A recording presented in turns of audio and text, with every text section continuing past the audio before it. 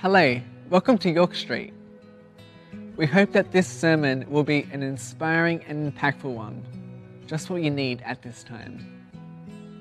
For any of our sermon-based studies, please head to our website at www.yorkstreet.com.au. So grab a cuppa, grab your notebook, whatever you need, and we hope that you enjoy the sermon. Today we're continuing on our Vision series that Tim kicked off last week with Vision Sunday. Does anyone remember our new theme? Nice. This year, as we add to the legacy of this church community here at York Street, what could it look like to embrace the fullness of joy experienced in a life lived with Jesus? So today we're going to jump into this a bit further and look a bit closer at what Scripture says about joy. Because we soon realise that sometimes we think we're chasing joy for our lives, and in fact we might be a bit misguided, a bit looking in the wrong places, led by our feelings and our own desires, the things we feel like we need, led by our emotions. And we learnt last week that joy isn't merely about being happy, right? Living a life, God-given joy is, well, one, it's not contingent on our feelings. In Tim's message last week, he mentioned that joy is much more than our emotions. It's a state of being. And secondly, joy isn't attained. It's a gift given to us by God. It's not something we can strive for. It's not something we can attain for ourselves. Yet it's something that is given to us freely by God. And so does anyone remember our key verse for the year? Even just maybe the book in the Bible it comes from? John 15:11. Someone cheated. You can have a wristband. Anyone else need a reminder? Hey, on the way out, you can... Yeah, oh, what a catch. Marjorie just smashed it. That's great. On your way out, make sure you grab a wristband, because this is our reminder this year that, John 15:11, but we are called to live a life of complete joy in Jesus. So be sure to grab one of these on your way out. Let's expand this passage just a bit further. Let's look at John chapter 15, starting at verse 9. This is Jesus speaking to his disciples. As the Father has loved me, so have I loved you. Now remain in my love. If you keep my commands, you will remain in my love, just as I have kept my Father's commands and remained in his love. I have told you this so that my joy may be in you and your joy may be complete. My command is this: love each other as I have loved you. Greater love has no one than this, to lay down one's life for one's friends. And so this is the passage of Scripture that we're going to look at time and time again this year to guide us as a faith community here at York Street.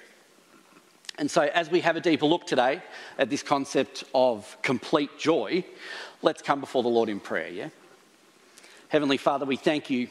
We thank you for who you are, and that you see each and every one of us, and you want to instill in us your incredible joy. Father, as we come to your word today, would you fill us with an understanding of your nature that we haven't experienced before? May we walk from this place full of your incredible joy. Lord, be with us today. In Jesus' name, amen. So as we look around this world, this broken world, we're shadowed by despair and disappointment, in a world full of grief and brokenness and pain. The world needs some joy, right? Each of us hunger for this true, complete, authentic joy. And we try to find a source for it everywhere we look. Everyone wants to be happy, right? If you listen to people, they'll tell you, oh, one day when I retire, I'm going to be so happy. Or when my kids grow up and move out, that's when I'll be happy. Or maybe when I've paid off the mortgage and have that financial freedom, that will make me so happy. But then, see, we're actually looking for more money, more fun, more time in our lives, right? And sometimes these goals aren't even realised. We're striving ahead, trying to find this key to life. And then maybe sometimes we do meet it, but then only to find that actually we want more. We need more. There's even a greater desire behind that one. What if I was to tell you God's agenda doesn't really rank happiness? What if I tell you that God's more concerned about you having joy than he is about you being happy? Happiness deals with external circumstances, right? What's going on around us. And as we know, sometimes life is favourable, sometimes and often it's not. We can let places or possessions or positions become our source of joy. And in the same way, whilst we can't allow those things to become our source of joy, we sometimes try and place people as that source of joy. And unfortunately, people are a bit like circumstances. They change all the time, and people will inevitably let us down. Their expectations may not be met by us or ours by them. They won't be trying to, but it's inevitable that at some point in our humanness, we could hurt one another. And so people aren't always our source of joy either. Joy in the biblical Greek is this word chara. Chara is not an experience that comes from favourable circumstances, but it is a gift from God, right, to his believers. Chara is described as people who rejoice, people who are glad, people who have received joy. And so it seems pretty clear. Happiness and joy, certainly not the same thing. See, joy is deeper than happiness. Joy is a matter of your heart. Joy is a matter of your spirit. Because there's plenty of times when I'm not happy. But does it make me lose my faith? Does it make me lose my hope in Jesus? Does it make me lose all joy for life itself? No, it's circumstantial, and we hope that it's fleeting. We hope that there's an end to it. But then there'll be something else. There's always something else. See, this is Jesus, the Messiah, speaking. My joy, he says. For the joy set before him, this is Hebrews 12, for the joy set before him, he endured the cross, scorning its shame, and sat down at the right hand of the throne of God. We know how this story ends for Jesus. We know his situation. We know what happens to him, and it's far from a happy scenario. But he describes his joy. His friends betray him. He gets beaten and whipped and nailed to a cross, dying in one of the most brutal ways. Yet the scripture says, for the joy set before him. What? It's hard for our human minds to comprehend.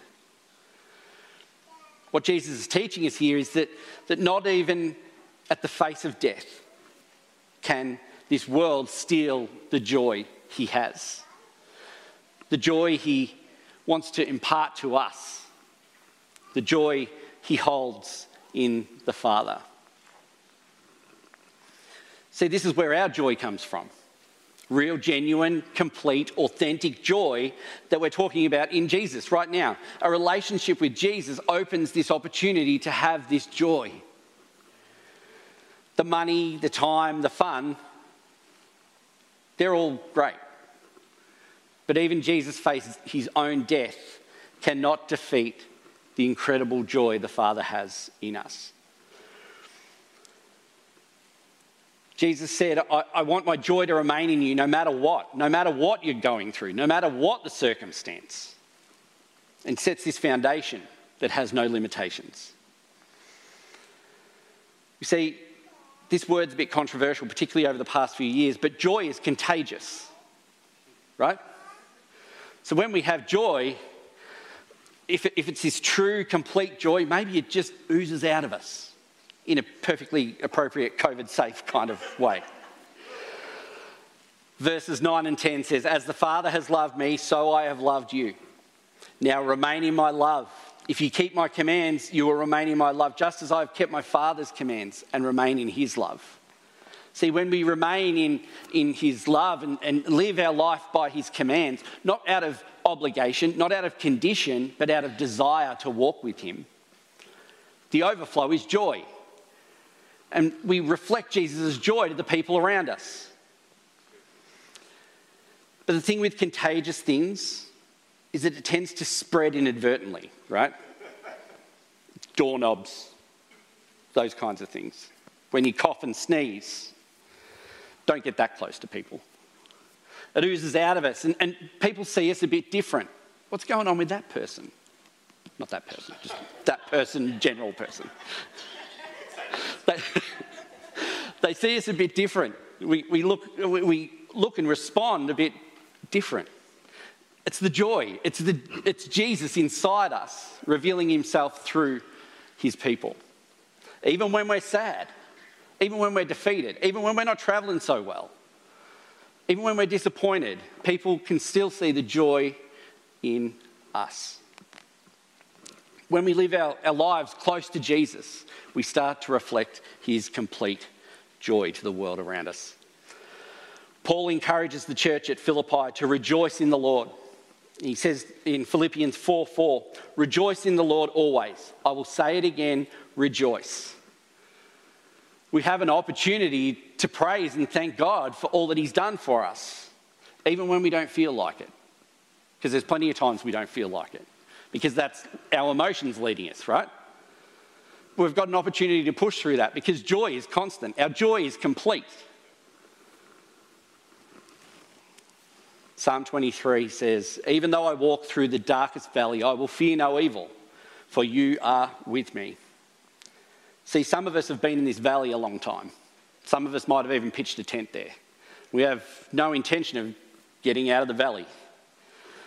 But see, with God's joy in us, we can't help but respond, right?